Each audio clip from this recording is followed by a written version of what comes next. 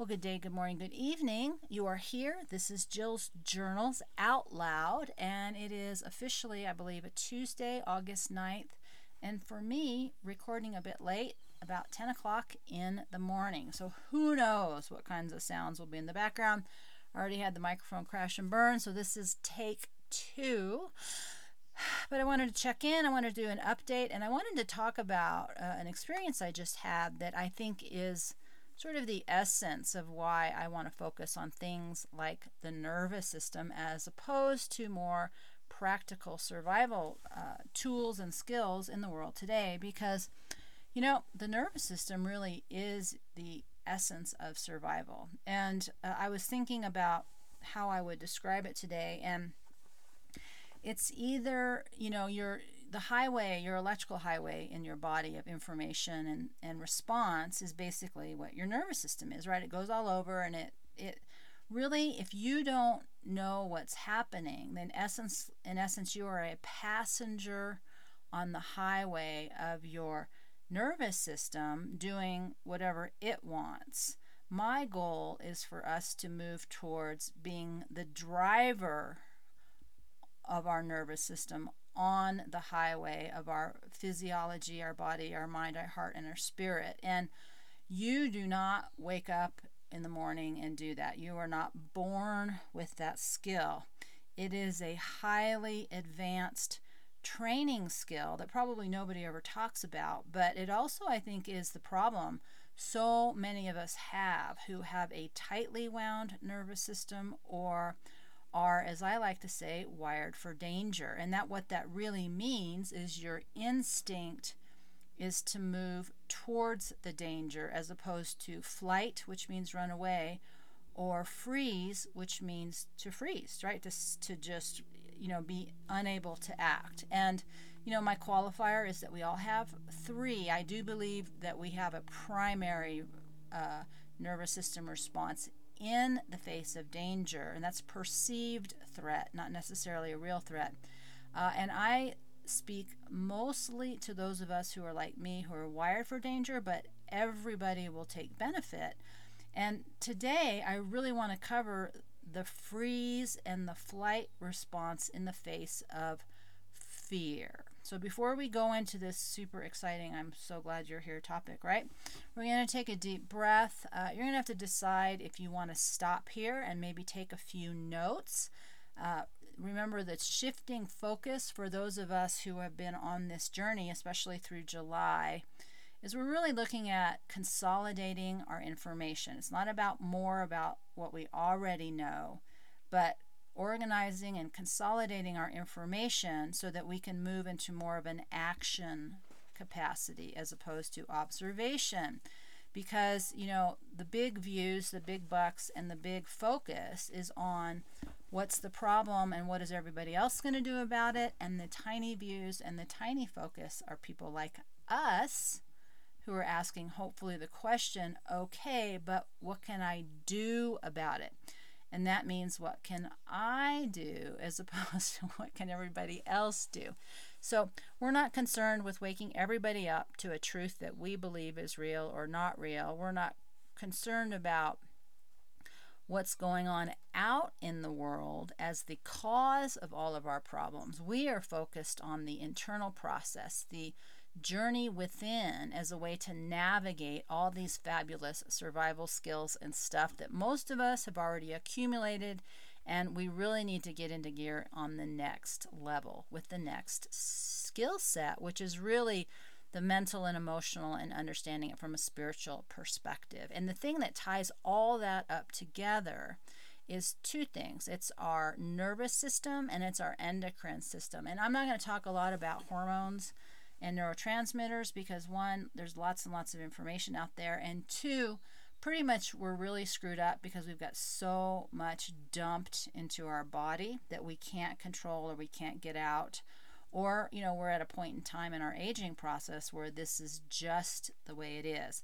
But I believe in the power for us to really manage our nervous system, for healing, for strength, and for an increased capacity to cope with what's happening and what will be happening. I think the strength of your nervous system is going to be what determines how you really do survive and thrive and move into what is next. And just some people will get lucky by default, but most people will get shattered. And that's a lot of what trauma does to us. It shatters our nervous system. So with that, I've spent quite a bit of time talking about these things already, but I had an experience. I've had two recently. One I shared with you regarding the adrenaline flood that I had when I felt like I was being invaded and attacked by the act of taking some of my vegetables. Now, a recap, if you did not listen to that one, was I was sitting in my trailer on the platform looking out the window, and I thought, I'm like, there's somebody in the greenhouse, which is where my zucchini plants are. And I was in full mode of making the July Grid Down event video, so I was still in that place. I was purposely pretending within my own psyche that it was the end of the world, and I was in a grid down situation, and have like 2.5 zucchini, and so that were ready to be picked, but I wasn't ready to eat them, so I wanted to keep the nutrient quality up, so I had left them on the plant. And I'm watching somebody, and it took me a minute to register, but then I flooded and I shot out of the trailer when it started to figure out there was a stranger not next to looking at, but inside leaning over my zucchini and squash plants. And I got about halfway there. I saw who it was. I realized I couldn't do anything about it at that point. He'd picked them. I may have muttered, a what the F phrase or something. I was fuming. I'm sure the energy that came at him was pretty intense because I was on fire with rage. And I stopped about halfway there because it was really not the end of the world, and it wasn't my only food source. Turned around, came in, and started journaling because I needed to discharge whatever was happening to me. So that to me is, I like that response. I like that I can fight. I like having that powerful surge in me. And had it been in the world, the joke I kept making is he would be next year's fertilizer. So, but it wasn't, it was, I don't think it was a mistake. I think he was stealing, but whatever. I moved on. Well, a couple days ago, sorry, I can't stop and edit, even though I'm choking. A couple days ago, I had the opposite, the thing I hate most. I completely had a freeze experience. And the reason I'm talking about this is that when we have an experience that's very intense with our nervous system, it is a prime opportunity to, one, understand what's happening to us, and two, stop being the victim of, right? Become the driver, not the passenger in the car of our nervous system on our superhighway of electrical nerves and signals. Because if you can be controlled by your nervous system, which is really what's happening with the news and the social engineering and the media, it's not random. It's very much about manipulating and controlling you through your nervous system response. So when you have a really intense one, that is such a prime opportunity. So, when I have an intense fight response, the fact that I can stop myself before doing something that can't be undone, hurting, killing, maiming. I had all those thoughts, but I knew to come write them down and not act on them, even though there was quite a list of irrational responses. The same thing is true for this intense fear experience. And the reason why it was so powerful is it was this horrible reality check about how I am physically in a different place. And the response was fear to a perceived danger. And the reality was, I am vulnerable physically. It's not somebody that I could physically fight because it was two, not one. But even worse is I didn't even have the strength to move into flight mode. I was so debilitated by the intensity of the chemical response within my body. I did not have the strength to move into functioning to run away. It was a freeze response, but it wasn't freezing because I didn't want to do anything. it was freezing because my body couldn't function the way it maybe could have 20 or 30 years ago. And that was really, really, really scary. And that was, to me, even more upsetting than the thing that happened. And so after I was able to kind of process out why I had this terrible response, then I really began to observe what was happening. And what was happening to me is I let it go. I did not choose to actively try to turn it off. I let it run in me in super fear mode for over 24 hours. And that is a lot of chemical that's being released into your body. It takes a long time to discharge that chemical out. So there's a basic chemical thing that's happening that you can't just snap your fingers and rebound from. You know, a faster thing would be to do some kind of physical exercise where you discharge those chemicals, but I was too tired to walk, much less, go out and run and jump rope or do something like that, do something very physical. In a perfect world, I'd go to a boxing gym and, have a good workout session, but I can't do that. So I was trapped with the energy, which many people would say, oh, you're just having too many feelings. And that's not true. What you're having is you're having an overwhelming chemical response in your body. You're being flooded. Your adrenals have flipped on. You're in fear. What happens to your body is the blood tends to run to your legs so you can run away. But when you can't run, right, and you're frozen, then it's just like sitting there. There's no way to discharge the chemical within your body. And one of the belief systems about the cause of post-traumatic stress is that in the freeze response, the trauma literally gets stuck at a cellular level because you can't discharge the energy. And the healing process is the discharging of the energy itself. And so, intellectually I was very aware of all this, but I couldn't let it go until I completely understood why I was so freaked out. And I had a plan, even though I couldn't act on it, and I hadn't, finished the resolution process of how that, I didn't have all the information. And so I would not let myself calm down. So I was up most of the night. It was horrible. And I thought, well, the reality is there's nothing bad happening to me this moment. What would be like if there were enemy troops at my front door? And this was my response.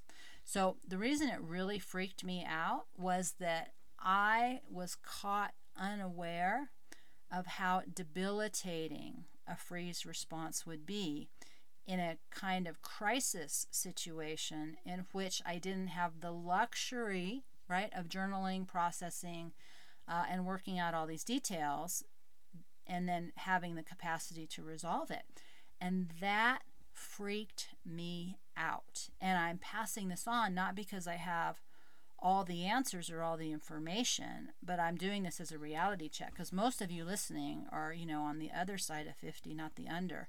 And we experience a lot of physiological changes as we age. Our hormone capacity, our adrenals are more pooped out. Our recovery time in our muscles is slower. I mean, there's a lot of things that you can be in the best shape in the world and still have other issues as you are aging. You have more wisdom, you have discernment, you have the capacity to not overreact. I mean, there's a lot of positives, but again, totally freaked out. And I'm still processing what can I learn from this so I'm not vulnerable in the same way in the future. And for me, it was something that's come up probably 4 or 5 times that I have not acted on. And so what I got, from my internal journaling was, Jill, this is your final warning. If you do not take the steps that you've been asked to take 3 or 4 times now, and you haven't done it, this is it. This is your final warning. If you don't get the lesson from this experience, which wasn't about the experience itself. For me, the real lesson was a reality check about what I need to look at, who I am physically in this world as opposed to who I used to be. And 2, taking the actions that I have been on my list for years and years, and I just don't ever get around to them. I've just been afraid to take those next steps. And I think this is true for all of us. And, if you're still here, good you. And really, this just isn't the kind of thing that people like to talk about. They like passive, consumptive answers, right? Well, I can just buy a bug out kit, or I can just get a car, or I can buy more guns. Well, guns don't do you any good. I mean, if there's like a bunch of other people with guns, right? So we're ignorant from our hopefulness of being able to solve things the way that we have been culturally conditioned, because remember, every culture is different. Gandhi chose to do the path of least resistance, and that when he was doing the salt march, and all these people confronted the British, their response was not to attack the line in the British, but was to go up one by one, allow themselves to be hit, knocked down, and then it was replaced until the time that the British finally got tired of hitting people. They're like, this is stupid, it's not resolving. Because it's no fun to attack something without resistance, right? So if you really want to fight, it's fun when somebody fights back. It's no fun when there's no resistance. You tend to lose your steam. Resistance increases the fight response. It keeps that adrenaline going. In the fear response, the problem with that is the more passive you get. If there's somebody like a serial killer likes the fear response, because the more passive and submissive you get, the more excited they get. It's a very different energetic exchange when you're in complete fear and freeze. And if you are being attacked, and you shut down, a healthy warrior will stop hurting you. Somebody who is mentally unhealthy, has some kind of deficit or derangement or possession or whatever, they like that fear energy. They like your vulnerability. They like your weakness. They're feeding on that weakness. That gives them strength. And these are the kind of subtle things, that I believe are really important for us to understand as we move forward into this time of absolute uncertainty and insanity. Because even as a qualified, licensed 20-plus year veteran of psychiatric and mental health work, assessment, interventions, etc., education, whatever's going on now is not normal. I mean, I've assessed thousands of crazy people, and what's happening right now is not a normal mental health issue. So you can't think about it as a psychology issue, but we need to think about it as an energy issue. And then we'll be able to understand it more efficiently. And the pathway to that is really our nervous system, because that's what's driving all of this. So I wanted to share that. Like I said, I don't have any, awesome answers for you, but I wanted to get it out while it was still fresh. And I did get a little bit of sleep last night, so I'm starting to have some resolution. Also, as an update, I'm on, I think, day 5 of me trying to convert over into a ketogenic state as opposed to a glucose state, and it's going way better than it did last time. But man, I am so tired. What's interesting is normally my brain hurts, but my body is okay. I'm having the reverse. My brain is doing better, but my body has zero fuel. I did something where I cut off my ketones, so now I have no glucose or glycogen fuel in my muscle or my liver or my brain, and I got no ketones. I got no fuel source. And so I'm learning a lot in this process, and I'll be talking about it somewhere at some point. But so I'm still really, really tired. In terms of a schedule, I don't think I'll have a good schedule for August. I'm just going to put out what I can in terms of podcast posts and videos. I am having a lot of problems with my Mac in terms of doing creative stuff. I did, thank you to the people who have donated some money. I was able to buy another Chromebook replacement that will allow me to do very simple video and continue this form of recording. I still haven't found a audio editing I just can't find one that I can afford and or like. They're so expensive just to record or to edit audio. It seems silly. But that's why I like the Mac. They had the GarageBand as part of their program, but I think they made that go away too. So everything good seems to go away. So for now, we're going to do this very simple, rustic version of video and podcasting. But the content still counts. So I hope that you will understand and be okay that it's not flashy and it's not sophisticated, but it is super high quality content if you are willing to listen and take a few notes and really think about it. And that's why I'm such a fan of the journaling process, because the best things come when we have silence and we have a little thinking and a little observing of ourselves and asking questions and listening, not to me, but to the wisdom within yourself. And that's my hope, that I will spark an idea with something I say that you'll take it away and then spend some time reflecting on it within yourself.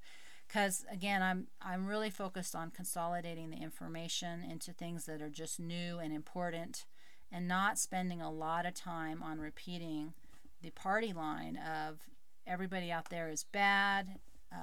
I know the truth and I'm right, but I'm just going to sit here and I'm not going to do anything. So, I want to shift into away from the fear and the passiveness of just focusing on survival and preparedness, and really move into the fight for love, fight for life, fight for the innocent, fight for the vulnerable, fight for what I want to have as a life, as opposed to just watching what I do love being taken apart, which I got to tell you is electricity.